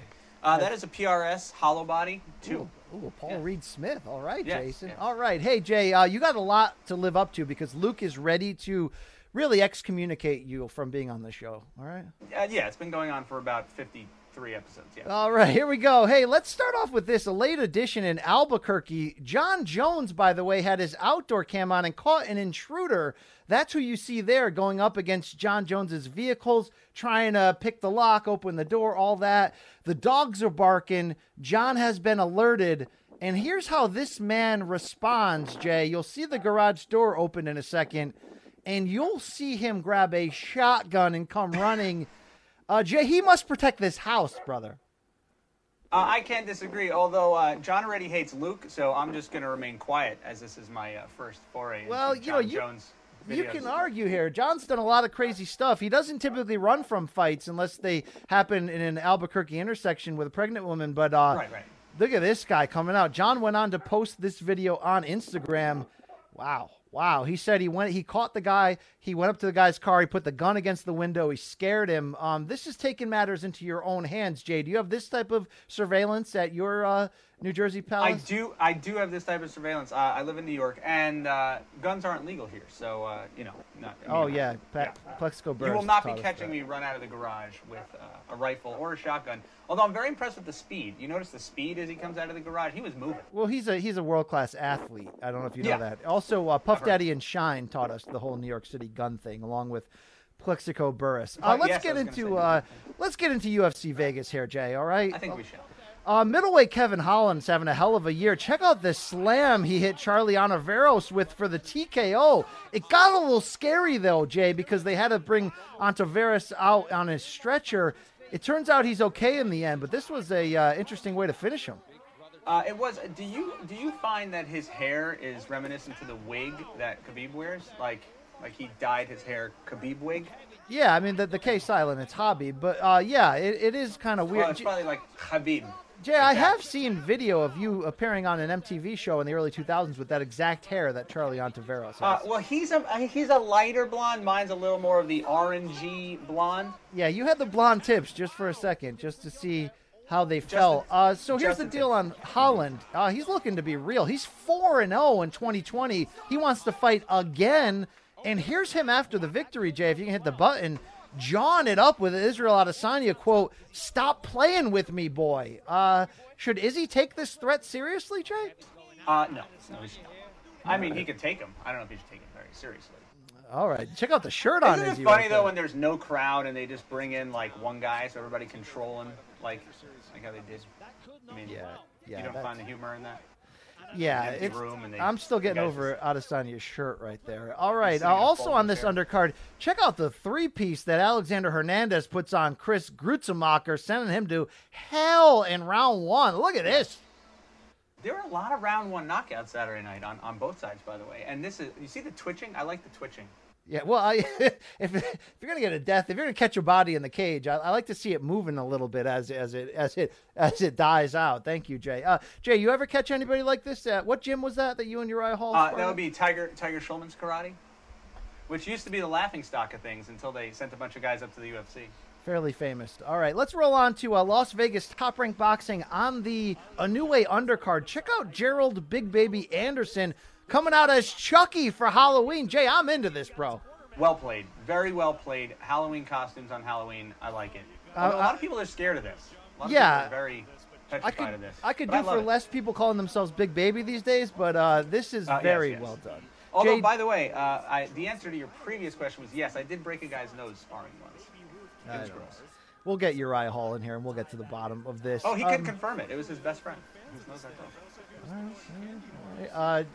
You're making me crazy there with these stories, Jay. These are good stories. Jay, did you dress up for Halloween this year? Did you get people at your house? I did. I dressed up as a man nearly middle-aged who had nothing to do and was sitting on the couch watching television all night. It was a very complex costume. It included a pair of shorts, a T-shirt, and a Dallas Cowboys All right, blanket. all right. Yeah. You were the lead singer of a Tribe Called Aaron. I get it. Okay. Hey, let's go to Bellator 250 on Thursday night. Saba Homasi sending Good night. Bobby Volker, to the basement of hell. Oh, good night. Was he on the way out? Was he on the way out when he first got hit? Like, was he out there? Oh, God, that jumping knee so flush on the Adam's apple. You gotta love the flying knees. I love the flying knees. Oh, Back in your Jiu-Jitsu days, yes, as a yes. In your Tiger Love the Schulman flying days, knees. shout it out. Okay, let's go to the Zone Boxing on Friday. Here's middleweight Jaime Munguia getting a stoppage on Toriano Johnson in their absolute war. Did you see the close-up here, Jay? How bad's this cut as cuts go from the uppercut? Look at the lip. Look at the close-up on that. I think I could see his balls. They were that's gross. they were weird. Do you see that? Are we going to get the right view on this? That's disgusting. that's He that's pa- not good. Jay, he parted him like the Red Oh, Sea. jeez. Oh, Oh, God. Oh, this looks like a bad adult film, right? That is. You like the doctor spreading it? Like, why are we spreading it? Don't spread it. Can we make a rule that they can't show that? Is there Like that and shrapnel in there? Some of the eye ones, like the eye. We don't need to see that. All right. It We just- also had just- boxing in Mexico this weekend. I think this took place in a restaurant of all places. But check him out, Thomas Cornflake Lamana, Showbox veteran, the junior middleweight with the one-punch KO. Jay, if you were a pro fighter, I could see Cornflake Jason Aaron. That's a suitable nickname. That would be suitable. You know, I was trying to watch a knockout, but I was mesmerized by the banner rotating in the background, seeing the ads. I think one was for a taco. Here, there's cross training. Wait for the next one. There it is. Shays Burrow. That's got to be some taco stand somewhere, right? Oh yeah. No. Oh yeah. Shout out. this I is don't know classy. where that is, but that's very Classy. classy. Very All right, let's classy. just get drunk already. That's what people come here, Jay. They want to see You're people not. do things. Well, All right. That and the dongs, but we can Here's start with a the alcohol. drunk guy who's looking to take a little TO on the fence. Oh, good night. Good night. Oh, 1, 2, 3, and. I mean, look at the structure. You had to see that. By the way, coming. what are the chances that all three were loose like that? I mean, he had to go through 3 boards before he literally went into the depths. Dude, that's a KO. I mean, look, we've taken some drunken fall. Here's the thing: if you take a vicious fall drunk, you tend to just bounce back like nothing happened, Jay. Also, that like you see a little grass down there, but I think that's concrete. I think that's legitimate straight concrete. Well, I one time was sitting on a railing of like a stairwell, and I fell backwards and hit the back of my head on the stairs, and then bounced down another 8 steps. Got up like nothing happened. Jay was pissed drunk from a Busch Light keg. I'm pretty sure it's had its lingering long-term effects, but I know what you're saying. You know? Okay, all That right. drunk Hey, spring. let's Yeah. check in on some drunk chicks. This was pre-COVID at Wrigley Field. You try to get them together. There's a short window to take that selfie. Oh, God. I think this would be the moment where Luke points out that they're white. Yeah. Well But, done. that would be. I would definitely party Right with these about now. 3. Well done. All right. Jay, you know the old saying, hell hath no fury like 2 scorned drunk women who can't stand outside of a bar. What is Jay, look, read the room. What is going on here? Oh, geez. Fairly certain he slept with both of them. Yeah, probably at the same time, and they just realized About this. Yeah. about 30 seconds before they turned the camera on. Yeah. He came with one, met the other one in the bathroom, and well. I don't know if you realize they're all white. Sorry. Luke Yeah, Thomas indeed, did. Yeah. indeed, and the bouncer. And the All bouncer. right, Jay, you know drinking legend Ronnie Deutsch that we feature on the show here. I almost was going to say Donnie Deutsch. He's a different guy. He's a Also different guy. legend. He's a different reasons. Deutsch bag. We got an up-and-comer here. He calls himself Daddy Dan at Daddy Dan Does It on IG. I'm not going to say I love him because I question his motives and his operandi here. But check out this Halloween concoction that he Jay, I don't really know. So he's got the bullet out. He made a little Right, milkshake right. there, right? A little Then shake. we got the fire. Whenever you start with the fireball, it's doesn't end well. What's in that clear bottle? Vodka? Yes, that's Smirnoff's. It looks like. Okay. That's Now a pumpkin. The pumpkin turned into, I thought it was a bong, but apparently it's like a funnel here. Yeah, this is well played on the props. I mean, look, the Halloween costume's on point. But we're getting crazy here. Look, This is a shotgun with Oh, a my double barrel. This is not safe. Look, you strawberry. Jay, this is not sustainable. You're gonna No die. man should consume that amount of Fireball. So I've in seen a night, a lot of in a night, let alone a chug. Yeah, I've seen a lot of 20-somethings that are trying to be the next Ronnie Deutsch. This is not sustainable. Look at that face. This is like, He's not okay. no, this is not good. See, Ronnie Deutsch is old school. He's like, just give me the 6 beers and I'll drink them as fast as I can. He's got a hot chick in the background. This is like, I really need attention, and he'll. This doesn't end well. Can we get? Do you have video of the bathroom about 3 minutes after this video? I'm getting a hangover just watching this. All right, I don't know. Oh yeah, the Fireball with the hang. Yeah, forget it. This is not. Like you said, not sustainable. All right, let's go to this little accident here. We're grilling on the back deck. The kid's got a bottle of water. Oh, jeez. God, the kid's got the spray gun.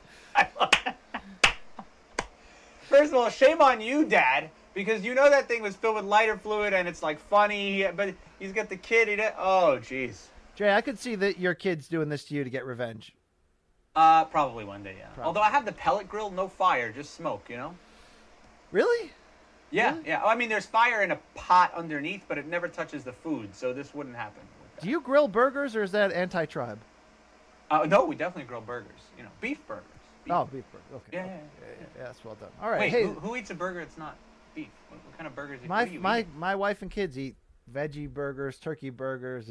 I don't know. It's just. But no pork burgers. That's not.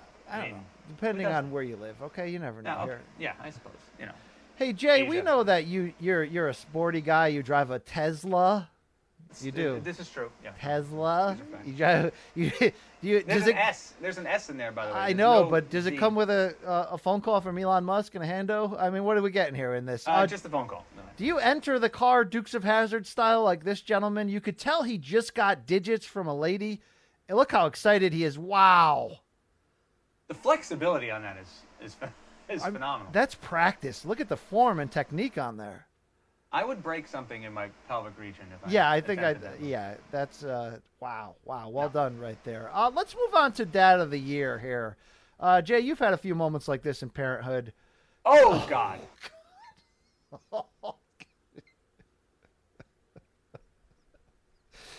A kid got Yikes. folded up like a pretzel. All right. Oh jeez.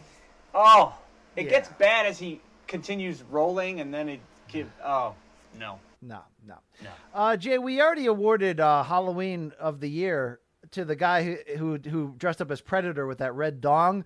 But check out this Halloween hockey recreation of the skeletal Miracle on Ice in somebody's front yard. This is dedicated, bro. This I mean, is very impressive. they got the jerseys with the last names on it. This is Mike Eruzione scoring the winning goal. This is... Although, can we call this what it is? If this was your neighbor, you would hate this guy. Yeah. Is that Herb Brooks? Was that the coach's name? Herb something, right? Yes. Yes. Herb Albert and the Tijuana Brass. Yeah, that's a lot of skeletons in your closet there. By the way, look on the back right as they have like the Russian fan with the babushka, whatever. with you the call that. with the Habib hat. Yeah. Yes, exactly. Yeah, that part's kind of well played. All right. Jay, people think we only celebrate fails on here. Here's a redemption shot. You remember that large African American man who was ill-advised on trying to hit the skateboard ramp and do a flip? Indeed. And we all laughed as he broke multiple bones. He got back on the scooter, Jay. Yes. Check it out, bro. You know, with the reaction, you have to assume this came after he completely broke his face. But what are the chances this happened first? No. You think Chubb Rock hit it the first time and then it It's like, fell yeah, I'll apart? go one more. No, I shout out to this guy because look, you wouldn't guess this was his sport of choice, right? No, this is highly impressive, by the way. But he broke molds and stereotypes, and he came out here and he sold out. This is Leo Santa Cruz risking it all. All right. And by the way, rest in peace to that Razor scooter. I don't own one, but I would imagine the weight limit on the box is being exceeded right now. Jay, this clip is a lot like your history on air on this show, right? You crashed a few times, but you're making a big comeback today. Okay. I'm trying. Okay. I'm trying. All right. Let's move on. Jay, here's the deal on this show. I love our fans, but you know what they do? They join our family halfway through, and they're like, "Hey, BC, here's 17 videos," but they send me videos that have already been on, right? Like I'm like, "Have you seen this shit on like episode 6? We played it, all right, bro." I think we played this one before. But I have to put it back up there because look at the unit on that guy, Jay. Whoever was the artist in this gymnastics gym, I mean, it's a little too lifelike, right? God. It took me a second to get it. I looked, and then I don't think we've done this one. I know that because I've done all these shows, and I've never seen this before. I mean, so this that is new. is just, this is indeed new. If that was my elementary school, somebody would have gone up there and drawn legs underneath, so it really points out. Not legs. Just little squirts coming out, like to the right. Somebody sent me that's a win. a pre-COVID look at the UFC crowd. You know, I'm always looking for the next Just Bleed guy. We had the Just Cut It director guy who wants to kill us. Check out this dude in the background, Jay. He brought Jay. You ever bring Shout out? Those are authentic. They have the UFC logo and everything. I mean, that is well planned out, well played. Look, I think it's embarrassing even if you have kids, if you show up to like a Mets game with your glove, with your frickin' outfield glove, hoping to catch a foul, but like, dude, like that's like there's an age limit. That's like 13 is the oldest you can do that. Wait, maybe, hold on. maybe 15. With your kids or without your kids? I mean, with your kids, it's questionable, right? I mean, because I'm definitely in the club. Okay, but if you're an adult male going to the UFC fight and you that's yeah. You think he bought those in a gift shop and then put them on, or that was pre-planned, came with them from home? I don't know, but he is dialed in. He's looking to get a contract. Dana White looking for a fight. You found it right here. This guy's the next contender. I love that. Over under how long it took from when he got to the parking lot until somebody beat his ass for that. Well, that's the thing, because you ever go to Pro Wrestling Live, Jay? There are a lot of adults who show up with the real title belts, the $400, $500 versions, and they'll come with multiple. They'll have one around the waist, one over each shoulder. I'm serious. If you were ever there and Luke saw this, he'd be like, "Why would you ever?" And so there's these memes that go out that say, "Look, pro wrestling fans, you show up somewhere with a belt, you should be forced to defend it on the spot, right?" So It's kind of like this guy with the gloves. Somebody's going to challenge him in the parking lot. Yeah, I don't think this night ended well for that guy.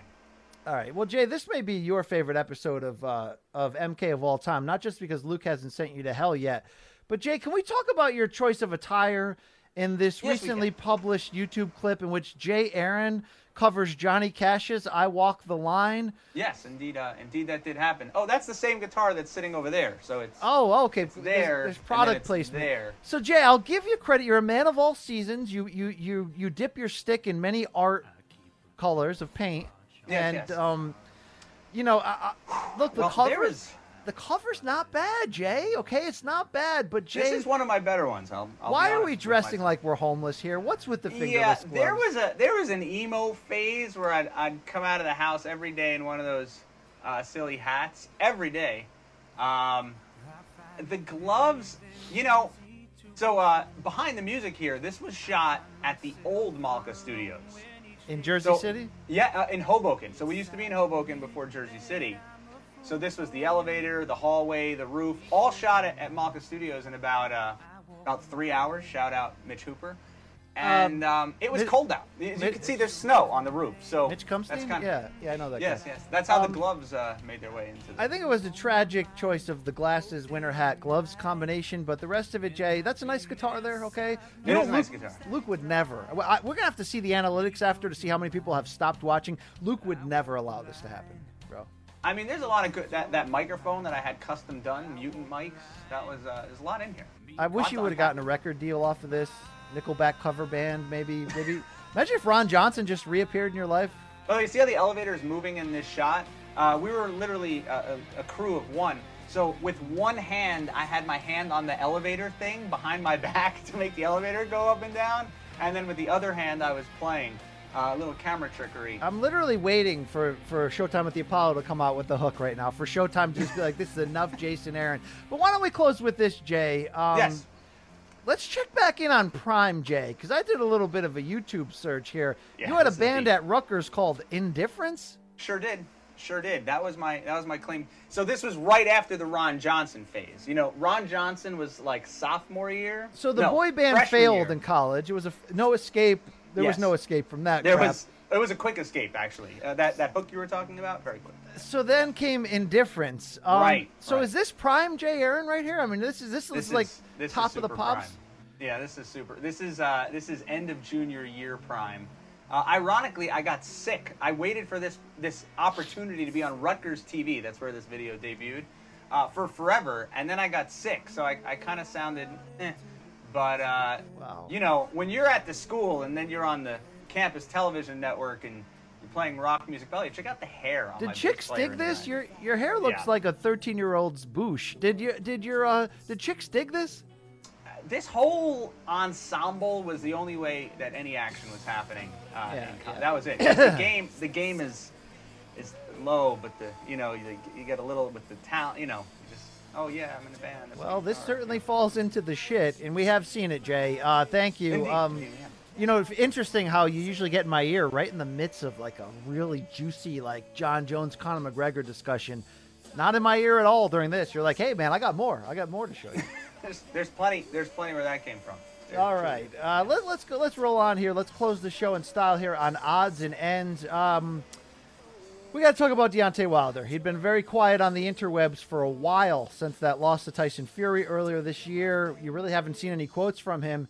He's back, and he's back with a bang, not just on a Twitter rant, but he did a bunch of interviews as well.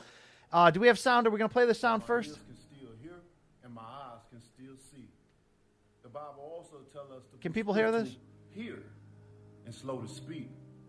You see, what you don't understand, thief, what you did is what my people deal with all the time. Someone cheating them from providing their greatness into the world.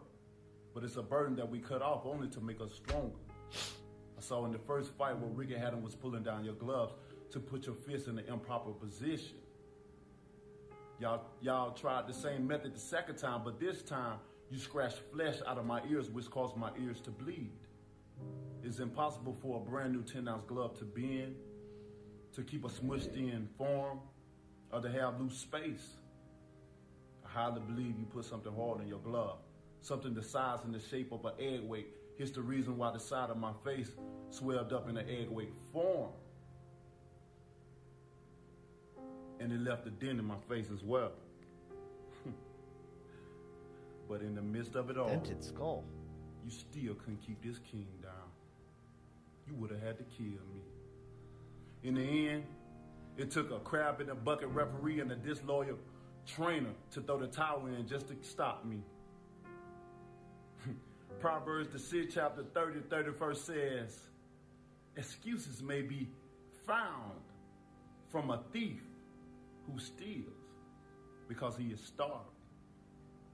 But if he is caught, he will have to pay back 7 times what he stole, even if he had to sell everything in his house. And payback is coming. And if that wasn't enough, Deontay then did an interview with 78 Sports TV in which he called co-trainer Mark Breland, the guy he dismissed for throwing in the towel to protect him, as disloyal, and then accused Breland of tampering with his water and possibly adding muscle relaxers. Good God, we got a lot to say about this. Here's the deal, okay?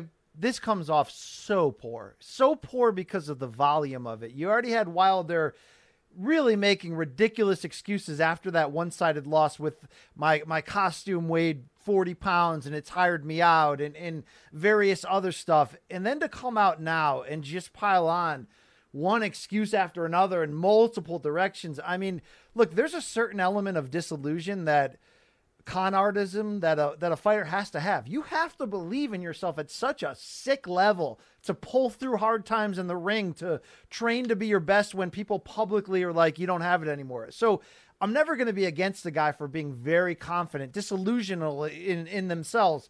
This is just next level, like almost buffoonery here. Here's what I think Wilder really went wrong. If he built this entire defense, if he never talked about the suit.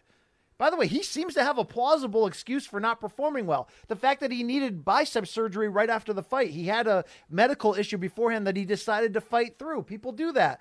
But if he built his entire cheating defense around the floppy, loose glove of Tyson Fury, I actually believe there's something there. Are the gloves tampered with? Is there a egg timer in it? No.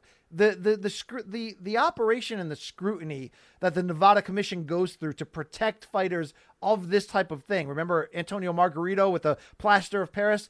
Boxing commissions don't want this. They don't want deaths in the ring that they find out were on them for not picking up. The system for testing gloves is so highly sensitive. There's commission members. There's members of the other team there. You don't get time. You don't bring the gloves home the night before and get to doctor them, okay?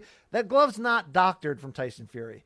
But we have seen now footage, as you saw there, from both of the Fury-Wilder fights. It does look like on Fury's left hand that he's purposely letting his hand hang out a bit so that the fist is not at the full stuffing level and maybe at the wrist. Now, even that, it's kind of conspiratory. It's kind of ridiculous, and you're going to get a lot of people going, excuses.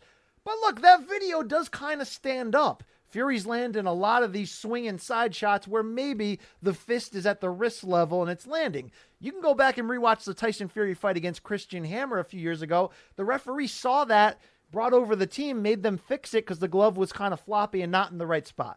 If you wanted to build your entire defense on that, I'd say, look, maybe there's something there. Maybe that's a little slight edge playing with the rules that the Furies tried.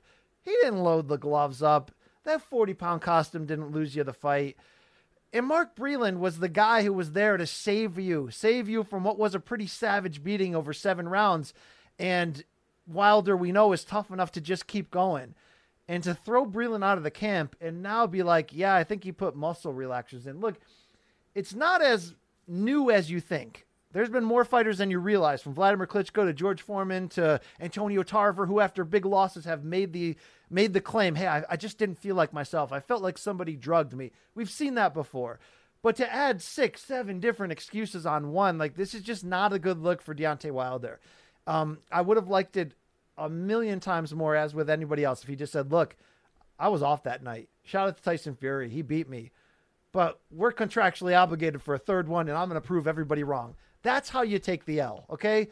You want to talk about the injury up? We've seen that before, right? Pacquiao played up the shoulder injury to try to get a Mayweather rematch. If he wanted to go that road, okay. If he even wanted to go the loose glove thing, again, look at the video. There's something there. But the rest of this is just like, we're really going to pile dirt on Mark Breland's grave here, a guy who's been there before at the amateur and pro elite levels, who's a Hall of Famer, who's trying to save you from yourself, and you're just going to drop a deuce on him. That's just not a good look. I hope Deontay Wilder does come back and look better than ever. I hope he uses this time off from the quarantine to improve in areas that we've never seen from him, or just double down and become the most insane destroyer in the early rounds that we've seen. Whatever. I want to see him come back and look good and have big opportunities to redeem himself. This is not the right way to go. You're not going to gain sympathy from anyone. It looks really bad, and you're seeing that with the social media reaction. Many top fighters just coming out and just being like, dude, you've lost it. You know, and it's not just I got a lot of belief in myself, I can't accept the loss. It's a little bit sad what we're seeing right here. So Deontay did talk about maybe a lawsuit to try to get this third fight to happen. Bob Arum and company are believing that the contract says they have an out. I'm not really sure. I do hope we see everyone back in big fights. I want Fury and Joshua, right? I want Deontay Wilder to build himself back up and get back in there with the super elites. Focus on that. Let's not focus on anything else, okay? Please. That's just bad. All right, let me close odds and ends here by updating you on something you don't really want or want an updating on or need. I mean, you had enough of Jay in your face here. My Genesis addiction on vinyl is just through the roof, and I love it. I never thought I'd get into a band like this, and it's taken over. They're the MVP of my quarantine. And some people said, hey, BC, your last rant, you're a cash. You like the Phil Collins era? Well, I acquired the Phil Collins era first. Yeah, I do kind of like it. But there's nothing like the Peter Gabriel era. You go back and watch the concerts on YouTube with the attire and the showmanship, and then you go out and you acquire Nursery Crime, Selling English by the Pound, Selling England by the Pound, and The Lamb Lies Down on Broadway. And you're talking about life-changing stuff. All right there. All right. If you don't like prog, you don't like 70s, you don't know about this band, they could change your life too, like they've changed mine. I'm sorry that I accidentally Hagar'd myself there for a second. I like Sammy Hagar. I got that Van Halen-ish. But nothing's Roth, right? Nothing's Roth, like DLR. Nothing's Roth. And nothing's Peter Gabriel, Prime, Genesis. It's some life-changing-ish. And I'm proud to say that I am on the right side of history. I'm filling in the gaps. I've almost got the complete collection. This vinyl-ish has changed my life. Jay, do you mess around with the vinyl at all? Jay? my ear, Jay? I'm going to have to hear you to speak. Yeah, I had to turn the thing off. Don't worry. That's a no. That's a hard no. All right. Well, we had a good show, Jay. We had a great show. To. You know, good records, though. Good yeah, band. I'm having Good a midlife crisis. I bought 4 giant speakers for this tiny office. Yeah, it is what it is. So here's the deal, folks. Please like the video, subscribe as always. Tried my best today to give you something different and good without the great Luke Thomas here. We wish Luke well. Big day for him today. I think you all know where I'm going. Hopefully he'll have more to report when he returns. MK's going big. Luke Thomas is already big. Your boy Big Bass trying to get big here. But we're a family. We're together. Shout out to Jay Aaron for filling in the gaps and being with me today. Follow us on all the social webs below at Luke Thomas News, L Thomas News. Can we get a better handle than that, Luke, please? Can you get a handle on that, bro? At Morning Combat, all that great stuff. I'm going to have some big interviews this week as well, okay? Little Corey Anderson making his Bellator debut this week, so please check that out. That is Thursday night against Melvin Manhoof. Some decent boxing coming your way this week as well. We'll get into later in the week. Live Wednesday, live Friday, bonus in between. It's MK all day, nearly every day, folks, okay? This is your new norm. I am your boy, Brian Campbell, the big beige one, signing off with 2 words, folks. We out.